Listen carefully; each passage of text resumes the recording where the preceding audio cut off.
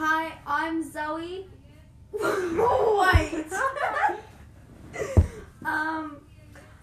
Today we're making a podcast about sexual imagery in the media. We are Zoe, Zara, Emily, and Lenny. There is growing concern about young people's exposure to sexual content through television and other electronic media and about its potential effects on their sexual attitudes, beliefs, and behaviours. Researchers have documented the growing prevalence of sexual talk and portrayals of sexual behaviour in televised media, as well as associations between adolescent viewing patterns and their sexual activities. Since the 1860s, when sexual images started becoming popular in ads to promote their product, it's become more and more popular for ads to have sexual images in them. Studies showing that companies' sales have risen 20% more using sexual images. Although sexual content in the media can affect any age group, adolescents may be particularly vulnerable. Adolescents may be exposed to sexual content in the media during a development period when gender roles, sexual attitudes, and sexual behaviours are being shaped. This group may be particularly at risk because the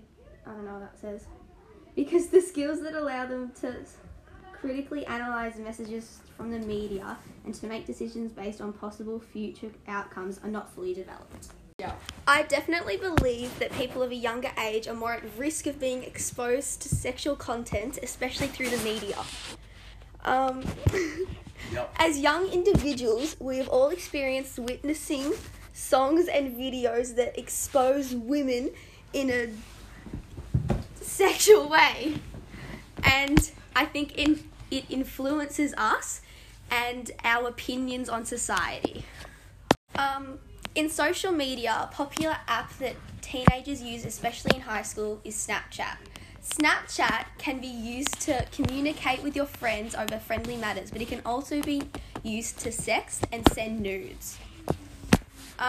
This is a topic and problem that we need to address because it is teaching younger kids coming through in different generations that it is okay to send photos of themselves exposed to people they don't know.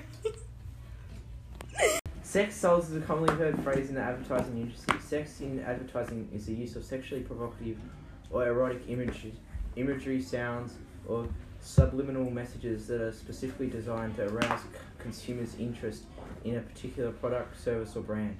Typically, ads portray beautiful women and handsome men to lure a consumer despite a tenuous, non-existent link to the brand being advertised. Simple exposure to sexual content in the media will not make teens deny or ignore values and information they have absorbed from their families, school, religious teachings, and other respected adults. Studies of young people can provide a better understanding of how sexual portrayals in the media are integrated into adolescents' beliefs about the risks and rewards of engaging in sex and their intention to act on these beliefs. Future research may also take into account the importance of parental involvement in adolescents' use of the media, the degree of adolescents' understanding of the unreal nature of the media, teens' possible identification with fictional characters or highly visible media personalities, the norms modelled by parents and peers, and adolescents' own understanding of the consequences of health risk behaviours.